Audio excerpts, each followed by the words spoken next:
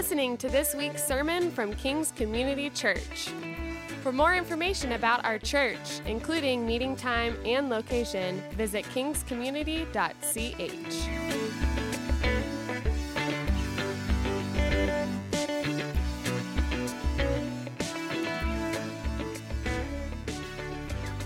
For the rest of us, if you have a Bible or a Bible app on your phone, I encourage you to turn to Acts chapter 1 as we continue our series, Sent. As you're turning there, welcome. My name is Gabe DeGarmo. If I haven't met you yet, I have the privilege of being the lead pastor here at King's Community Church, and I would love to meet you before you leave this place today. In fact, we have a luncheon for newcomers that we would love for you to participate in to let you know more about who we are, what we do, what we believe as a church. That's a great next step for you to be able to understand what our vision, mission, and values are as a church. But for right now, we're continuing our series called Sent. The church was made for mission. And I hesitate to call this a sermon series because the desire is for it to be so much more than that. In fact, this series is an opportunity for us to look at the first two chapters of the book of Acts and explore what it means for us to see and be the church in this world that God has created. And there are going to be opportunities for us to learn from the scriptures. We're going to go through the first two chapters in moments like this. But we're also going to be the church out in the community through some of the opportunities that we have in this series with our neighbors whom we want to love, because we believe the gospel doesn't end with us, but rather we're conduits of the gospel to go into the world. Let me give you an update on Sent. We started the sermon parts of the series last week when we talked through Acts chapter 1, verses 1 to 11. But then yesterday was our first opportunity to demonstrate what it looks like to be the church in the community together. And we did that yesterday from about 8:30 a.m. to about 5 p.m. right here at Morningside Elementary School. Over 20 adults and countless kids, they wouldn't stand still long enough for me to count, showed up to participate in the event that happened here at Morningside yesterday. There was a fundraiser in this school that really helps them live into their mission, vision, values as a school. And they afforded us the opportunity to come alongside them. So yesterday, we had people here that were helping set up or tear down at the beginning and end of the day. There were families here helping run booths, run games. And it was a great experience overall. There were a lot of people here in this school. And we had the privilege of demonstrating to the school that we are not only a new church in the community, but we want to be a church for the community. When we were setting up our booth in the morning, one of the administrators of the school actually came in and said, "Hey, I just want to tell you something. I'm glad you're here."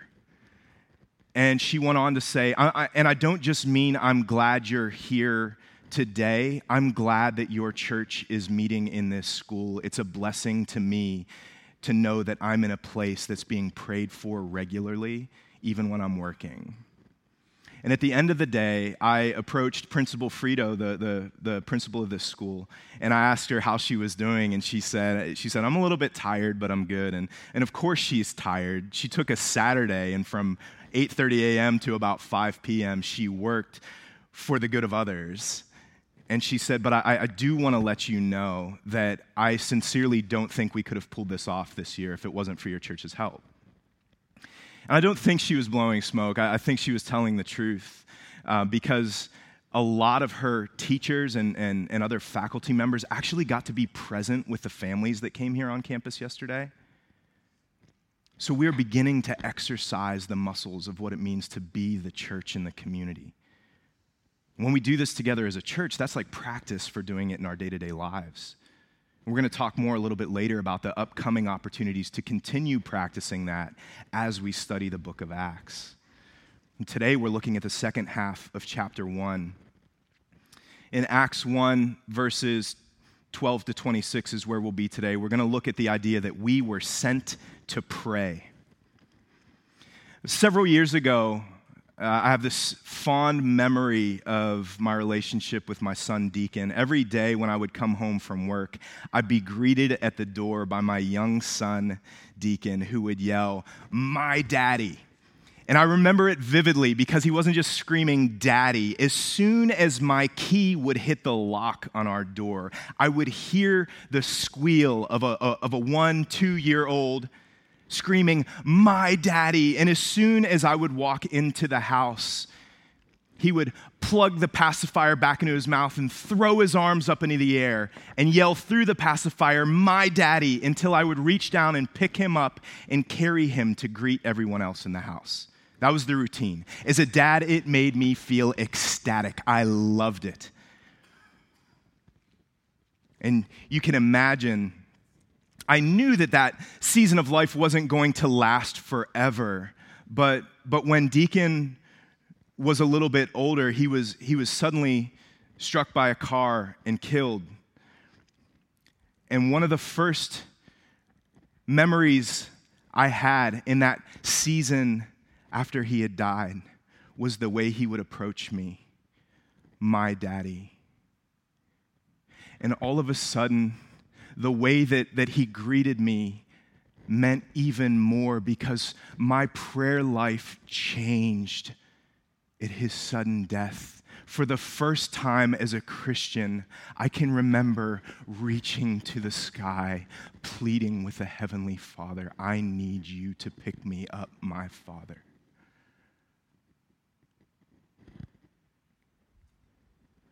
The urgency, the frequency with which I prayed changed because of suffering. Tragedy has a way of illuminating the words of the Bible differently. You begin to see the severity of the circumstances of this world that we live in that's broken when you've encountered pain and suffering. Many of you are probably familiar with the words that C.S. Lewis wrote in his book, The Problem of Pain. God whispers to us in our pleasures. He speaks to us in our consciences, but shouts in our pains. It is his megaphone to rouse a deaf world. The early church saw that God's plan for salvation came through a bloody cross, and therefore they knew that by being followers of Christ, they were at war with evil and darkness. So they prayed. The way we talk to God in prayer says a lot about who we believe God is and what we believe God does in this world that we live. How do you approach God in prayer? Do you talk to God like he's a heavenly help desk there to provide customer service to you? Or do you talk to God in prayer like a wartime walkie-talkie with a triumphant king? Because those are two drastically different approaches to our Father in heaven. If I told you I spent a considerable amount of time working each week by praying, would you look to the person that you came with and say, "See, I told you he doesn't do that much"? Or would you hear that I spend a considerable amount of my time working in prayer and say, "That makes perfect sense. The work of ministry requires prayer"? And I'll be honest with you, church, there are weeks when I struggle to prioritize prayer because I need to be productive. But I assure you, the prayerlessness of a Christian life is a fatal flaw. Without prayer, we'll prioritize all the wrong things. We might get a lot done, but it's hollow without God's guidance. It's not until we believe we're in the middle of a spiritual war where people are distant from God and dying that prayer becomes a desperate plea for direction in life. And the book of Acts shows us that. Acts shows us that prayer is not lazy.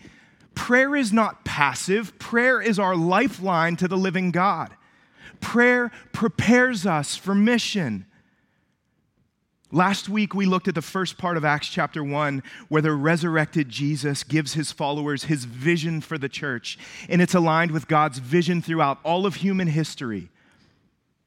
To multiply, to be fruitful, to fill the earth with God's glory.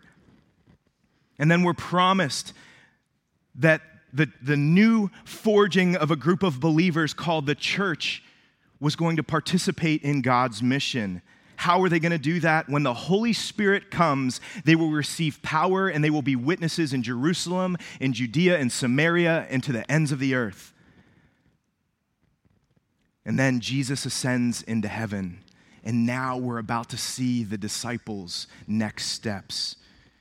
In Acts chapter 1, verse 12, we're told, "Then they, the disciples, returned to Jerusalem from the Mount of Olives, which is near Jerusalem, a Sabbath day journey away." In my humble opinion, that's an interesting sentence. That's sort of a weird way to just say their very next step is they went back to Jerusalem. But I assure you, Luke, who wrote Acts for us, wasn't like a high schooler who only has 6 pages of content for a 10-page paper. He's not just trying to fill up the papyrus with ink. He's telling us this sentence this way for a reason, that they went back to Jerusalem from the Mount of Olives. Jerusalem is near the Mount of Olives. It's about a Sabbath day journey. Jerusalem and the Mount of Olives are both very important places in the story that's unfolding. Why on earth would these people go back to Jerusalem? I mean, don't they remember that just a few weeks earlier, their leader was crucified on a cross in Jerusalem? That seems like risky business. They went to Jerusalem because the gloriously resurrected Jesus told them that that's where their mission was going to begin. Right? When my Spirit comes, you will receive power and you will be my witnesses. And the very first place he says is Jerusalem. So their very first action is to go to Jerusalem to be prepared to be on mission with God. Christian, I ask you, is your life a series of moments of preparing yourself to be ready to join God on his mission? Are the details of your life oriented around the idea that you were invited into the greatest story ever told to participate in the mission of God? Busyness, prayerlessness, not prioritizing devotion to God's word, which will tell us how to be involved in his mission, will distract us from being prepared to join him on mission. And what do Jesus' followers do next after they get to Jerusalem? And they end up in this upper room in a building where the group of them can be together. In verse 13, when they arrived, they went to the room upstairs where they were staying. Listen to this list: Peter, John, James, Andrew, Philip, Thomas, Bartholomew, Matthew, James the son of Alphaeus, Simon the Zealot, and Judas the son of James, not the other Judas. They all were continually united in prayer, along with the women, including Mary, the mother of Jesus, and his brothers. We got a list of 11 names. Who are those? The 11 of the 12 disciples that were faithful. And then there was another crowd around them that was with them ready to pray too. Jesus' disciples led this group of what we'll learn is about 120 believers in prayer. Why is prayer their response to Jesus' instructions? We know why they go back to Jerusalem, because that's where he said the mission was going to begin. But why is their first step to pray? They prayed because they're Christ followers, which means that they're going to follow Jesus' leading. And they remember just a few weeks earlier what their leader did before he went to war with Satan on the cross. Jesus prayed. Last week, we mentioned the fact that Luke wrote 2 books in the New Testament. He wrote the Gospel of Luke, but he also wrote the book of Acts. And what Luke is writing about, this early group of Christians in Acts chapter 1, really mirrors the acts that Jesus was doing just before he went to the cross, that Luke also recorded in his gospel account in Luke chapter 22. Let's go back to look at what Luke recounts Jesus doing before he was arrested, tried, and beaten beyond recognition and hung on a cross. In Luke chapter 22, he writes this about Jesus' actions. He went out and made his way as usual to the Mount of Olives. There's that place again. And the disciples followed him. When he reached the place, he told them, "Pray that you may not fall into temptation." Then he withdrew from them about a stone's throw, knelt down, and began to pray. Father, if you are willing, take this cup away from me. Nevertheless, not my will, but yours be done. Then an angel from heaven appeared to him, and strengthening him, being in anguish, he prayed more fervently, and his sweat became like drops of blood falling on the ground. When he got up from prayer and came to the disciples, he found them sleeping, exhausted from their grief. Why are you sleeping? He asked them. Get up and pray so that you won't fall into temptation. Jesus went to this Garden of Gethsemane on the Mount of Olives to pray before he went to the cross. Jesus undoubtedly knew that his mission was going to require pain and suffering and even death. Gethsemane means olive press. It's what they would use to make olive oil. There would be these large barrels and a crank on the top, and they'd turn that crank until the olives would be crushed and the olive oil would flow out. That's so appropriate because Jesus knew that he was about to be crushed and his life would be pressed out of him for the glory of God and for sinners like you and me. Jesus pleaded with God the Father in that garden, if you are willing, take this cup away from me. Nevertheless, not my will, but yours be done. Isn't that the most courageous and selfless prayer you can imagine? Jesus, the Son of God, God in the flesh, prayed for help to accomplish the mission. Who are we to think that we could ever accomplish the will of God for our lives apart from prayer? In my version, I use the Christian Standard Bible, it says, being in anguish, he prayed more fervently. The New Testament was originally written in Greek.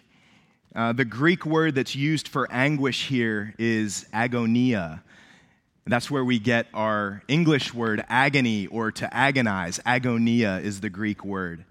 But in Greek, the word has two significant meanings, and they both matter to us when we read this text. Agonia means to agonize or to struggle in pain. That's the obvious definition. But the other definition that's used in Greek is to fight for victory. Jesus is doing both in the garden. He is in agonia or anguish because God's mission is going to require him, a righteous man, to take on a criminal's cross and experience separation from his beloved Father, the greatest pain that he could imagine. Jesus is praying in anguish to the point that he's sweating drops of blood out of his pores. But Jesus' prayer is also a part of his fight for victory against Satan and death. Like a warrior going into battle, he's being reminded of his marching orders, his mission, God the Father's will. Jesus is agonizing in prayer, but he is also fighting in prayer. Jesus' prayer is the types of prayer that we should pray, agonizing on behalf of people that we love, that they would experience life where there is death. We, church, should be fighting in prayer as we engage God's mission. John Piper says in his book, Let the Nations Be Glad, life is war. This is the assumption of the New Testament authors. There is not a warfare part of life and a non-warfare part of life. Life is war. Most people show their priorities and their casual approach to spiritual things that they believe we are in a peacetime, not wartime. He goes on to say, very few people think that we are in a war that is greater than World War II or any imaginable nuclear war. Few reckon that Satan is a much worse enemy than any earthly foe, or realize that the conflict is not restricted to any one global theater, but is in every town and city in the world. Who considers that the casualties of this war do not merely lose an arm or an eye or an earthly life, but lose everything, even their own soul, and enter hell or everlasting torment? Jesus was acutely aware of this war, and that led him to the mission of the cross. The New Testament church was acutely aware of this war, so they prayed to God to prepare them before they engaged in it. Do you believe we're in the midst of a spiritual war? Does your life reflect the idea that we're usually at peacetime and everything's okay and people are mostly good? Or do you believe that people are dying and there are eternal consequences? I have a friend who's a pastor in Plano, Texas, and he told me a story about when he visited a good friend of his in inner city Chicago. And he spent about a week in this other pastor friend's home. At the end of the week, of seeing a lot of ministry happen in some seedy places, my friend told his friend in Chicago, I want to commend you. I want to encourage you for the faith that you have. And his friend said, what do you mean? And he said, you live in a rough part of town. You're raising your family here. That's got to be hard. That's got to take a toll on you spiritually. And he told my friend Jeff, he said, Jeff, thank you. I appreciate that. But where I live, when I step across the threshold of my house into the world, the difference between light and darkness is obvious. But where you live, in the suburbs, where people seem mostly good on the day-to-day basis, I think it takes great faith to do ministry there, because the difference between light and darkness is blurred by niceness and people thinking they're walking with God because they're kind and polite.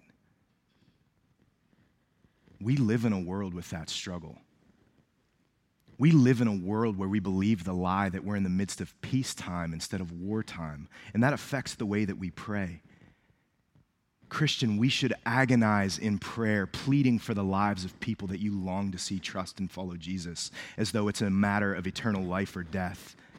And we should also fight in prayer, begging God to push back the darkness through us, even if it's going to cost us something. Church, this is why we pray different ways on Sunday morning. This is why, as we move through our liturgy, our order of service, sometimes we are raising our hands in celebration. Sometimes we are on our knees with our hands surrendered to God, pleading, forgive us and equip us. And other times we're standing with confidence, asking the Spirit to fill us as we go on mission. We practice each of these different ways to pray in order that as we go out into the other 6 days a week, we are ready to walk with God and be used on His mission. If you are not praying about how God would use you for His glory, you're not in the fight. The day after our son died, a pastor friend held me close and wept with me and said, Gabe, this is going to be incredibly hard. But rest assured, this is the closest to hell that you will ever have to be. That statement stuck with me, and over time, I realized more and more that day in and day out, we all walk past people who don't have the hope of the gospel, and that even in my deepest pain, I at least have a glimmer of hope because of the resurrection of Christ. I know people that have a lot of creature comforts that don't have that eternal hope. Randy Alcorn wrote in his book, Heaven, the best life on earth is a glimpse of heaven. The worst of life is a glimpse of hell. For Christians, this present life is the closest they'll come to hell. For unbelievers, it is the closest they will come to heaven. We pray because we're in a war for the hearts and minds and ultimately the souls of people. Jesus knew that, so he fought in prayer. The early church follows his lead, and this is why we must be a praying people. As Jesus prays on the Mount of Olives, he implores his disciples to pray too, and he tells them why twice.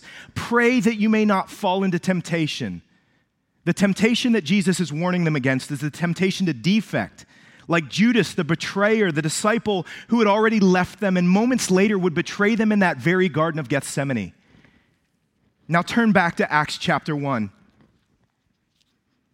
and see that the very next thing Peter says, Peter, one of Jesus' faithful disciples, warns the rest of Jesus' followers about what happened to Judas. Peter says, in those days, Peter stood up among the brothers and sisters. The number of people who were together was about 120, and said, brothers and sisters, it was necessary that the scripture be fulfilled, that the Holy Spirit, through the mouth of David, foretold about Judas, who became a guide to those who arrested Jesus. For he was one of our number and shared in this ministry. Now this man acquired a field with his unrighteous wages. He fell headfirst. His body burst open as an intestine spilled out. This became known to all the residents of Jerusalem, so that in their own language, the field is called Hakeldama, that is, field of blood. For it is written in the book of Psalms, let his dwelling become desolate. Let no one live in it, and let someone else take his position. Anyone who says the Bible is boring probably hasn't read it. Judas, the betrayer, is talked about in Acts chapter 1. Peter stands up and addresses this small crowd of believers in the room and reminds them of Judas. Judas walked with Jesus and the other 11 hand-picked disciples for about 3 years before Judas abandoned Jesus and went to the religious authorities who hated Jesus and worked with them to ensure that Jesus could be arrested. And he did this all for 30 pieces of silver. As the story goes, after realizing how heinous of an offense he had committed against God, Judas, the betrayer, used that dirty money to purchase a plot of land where he would kill himself. That's what Peter's telling them about. Peter says this happened to fulfill the Old Testament prophecy that came from David, one of the most notable figures in the Old Testament, whom God had a special covenant with. David spoke about false companions and wicked men who posed as God's followers while being God's foes. And Jesus' life, death, and resurrection really illuminated God's mission in the Old Testament. And Peter is beginning to understand and explain God's plan of redemption throughout human history. And he's preaching that, he's proclaiming that to the other believers in that room. So in the second half of Acts chapter 1, Luke is explaining a fork in the road. There are two paths. The first path is the one of faithful Jesus, praying and engaging the mission of God. The second path that Peter points out is that of Judas, the betrayer that leads to death and destruction. The path of Jesus, the path of Judas. The interesting thing is that both paths lead to death, but only one path leads to life, and that's through Christ. The path of life is found through Jesus, who before he went to the cross told the crowds, I am the way, the truth, and the life. No one comes to the Father but through me. He told the crowds, I am the resurrection, priming them for what he was going to do to conquer death. And he also told the crowds, in this world, you will have trouble, but take heart because I have overcome the world. See, Jesus didn't say that following him would prevent trials. He said if you follow him, you will be able to overcome trials because he overcame our biggest trial, even death. Some Christians will be called to martyrdom, to actually die for your faith in Jesus. Last week we talked about that word witness that we're called to be is the same word they used in Greek to define martyr. Some Christians will be called to that, but all Christians are called to die to ourselves daily. And what does it mean for us? What does it sound like? What does it look like for us to die to ourselves daily? Well, it's not like Judas who literally killed himself, but rather it's to pray to God the Father and say, Father, not my will, but yours be done. That's what the selfless prayer is. That's what the prayer of faith is. Our prayer life, the way we pray, will typically reveal which path we're on. It is okay to talk to God about everything going on in your life. He actually wants us to talk about everything going on in our lives. In fact, the scriptures tell us that even when we wonder thoughts, before we could articulate them, he already understands. He wants us to be in relationship with him through prayer, through every prayer that we could offer him. It's okay to ask God for favor in life too.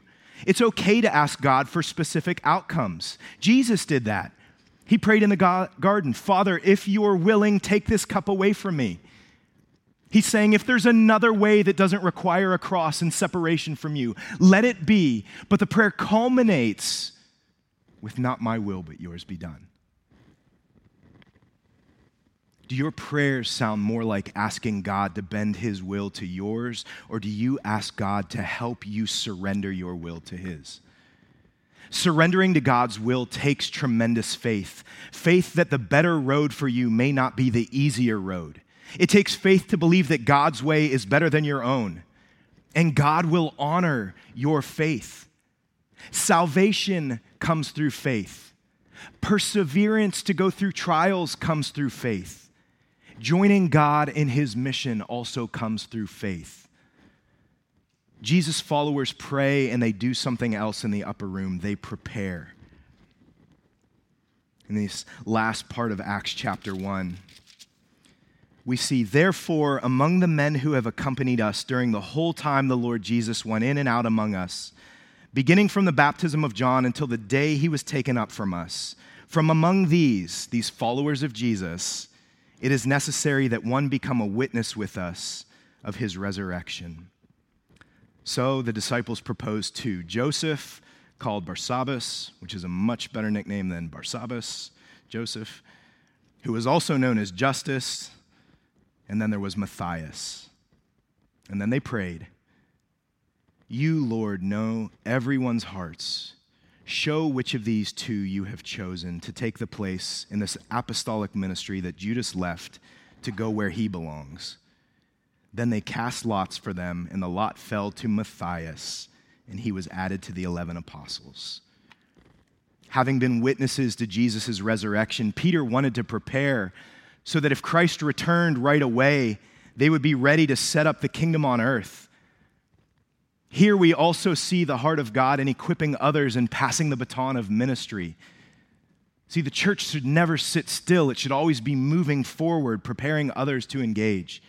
This small group of believers has been given a huge mission, and they know they're going to need leadership. So they do what they need to do to get leaders in place. And often in biblical history, God would replace someone who proved unworthy with a more fruitful steward. And that's exactly what God is going to do for them here. The disciples nominated two apparently equally qualified men and prayed for the Lord to make it clear which one of these two guys he was going to choose to fill Judas's place. They acknowledge that they are not the same pay grade as God. God is going to have to show them which one is going to fit the bill. So they cast lots, which is a lot like shooting dice to see which one of these guys is going to fill the spot that Judas left. Casting lots was an acceptable way to make decisions before the Holy Spirit came, as Jesus promised he would. In Acts chapter 2, the Holy Spirit comes, and we never hear of the disciples casting lots again, because they have the Holy Spirit to lead them. But in the interim, this is how they figure out who's going to be on the team. And they install Matthias. Luke's gospel ends with the promise of the Holy Spirit. Acts begins with the disciples praying and preparing while they wait for the Spirit, which tells us that prayer and the Holy Spirit's presence and help and guidance and power are tethered together. I don't want us to miss the forest for the trees here. So it's important that we take a step back and remember all that's going on in this scenario. Prayer is important to these people because they are followers of Jesus. They've witnessed Jesus. They love Jesus. They're devoted to Jesus. They just saw Jesus surrender his life for sinners like themselves and then conquer sin and death through resurrection and offer new life to them. I submit to you, church, that prayer comes more naturally to people who remember the cross of Christ. Their devotion to Jesus is what led them to pray. Their knowledge of what Jesus was willing to do to save them led them to pray more. If you have trouble praying for yourself, my encouragement to you is to think more about the cross of Jesus Christ. If you have trouble praying for others in your life, my encouragement to you is to think more about the cross of Christ. If you have trouble praying, Father, not my will, but yours be done, my encouragement to you is to think more about the cross of Christ. When we forget the cross, we forget that we are in the midst of a spiritual war where people are dying physically and spiritually. The only way we will pray more is if we remember the cross of Christ. Earlier, I mentioned that the way we pray reveals who we believe God is and what we believe God does in this world. The cross of Christ reminds us that our biggest need is God himself, and God provides to meet our biggest need on the cross. And God will also provide to meet our every need for all of life and living through the Holy Spirit. For every need we have, God provides himself. Isn't that beautiful?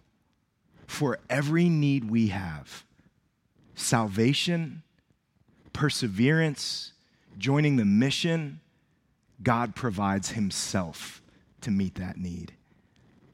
When we remember the cross of Jesus Christ, it will cause us to pray frequently about all types of things all throughout the day.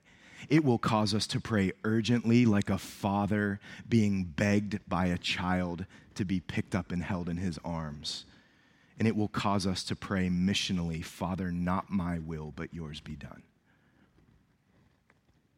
Can you imagine what it would look like if we prayed like the early church?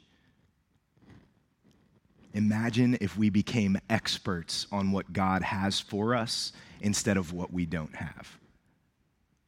I'll say that again. Imagine if we, church, became experts on what God has for us instead of what we don't have. We need to pray. We should also prepare as though we believe Jesus is coming back. We should prepare as though we believe Jesus' prayer, Father, your kingdom come, your will be done on earth as it is in heaven. So church, we will pray, and in the coming weeks, when we don't gather in this room on Sunday morning, we're not just doing Christian do-goodism with our neighbors. We are preparing to make our community a stronger reflection of God's kingdom come, God's will be done on earth as it is in heaven. And I hope that you will join us. I hope that you're taking those sent cards with the calendars on them and praying for the opportunities that God has afforded us to be a blessing in the community. I pray that you'll register online to join us to do the work of ministry that he's provided for us. I hope that together we will be a praying church and a church that prepares to engage the mission of God, because we are a sent people and the church was made for mission. If you haven't registered, you can go online. It will be one of the few times that I'm not a little bit disappointed in you if you even pull out your phone in church and sign up.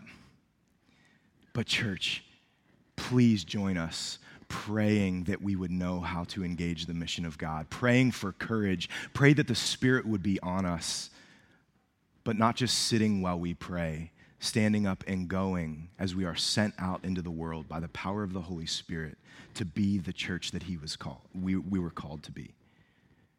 Next week, we will not be here.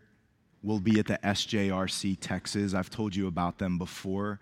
The SJRC Texas is a foster organization that works alongside the state. The outpost that they have here in New Braunfels is for girls who are in the foster program, who are pregnant or who have already had a baby. And we're going to do like a spring cleaning for them. We're going to do landscaping for them. We're going to do organization for them. We're going to show them you matter because you are image bearers of God, and we want to be present where you are. I hope you'll join us. Heavenly Father, thank you so much that you provide to meet our every need. Father, you know us so well. You know our deepest need is salvation, and you provided yourself. while it would have been easy for you to say through your holy scriptures, God so loved his son so much that he gave him the world, instead you said, for God so loved the world that he gave his only beloved son, that whosoever believes in him shall have eternal life. God, thank you for salvation through your son. God, we also thank you that you've provided your Holy Spirit to help us, to guide us, to counsel us, and to empower us to join you on mission. God, convict our hearts to be a praying people in order that we can join your work, to shine your light everywhere we go. In the powerful name of Jesus and by the Holy Spirit we pray. Amen.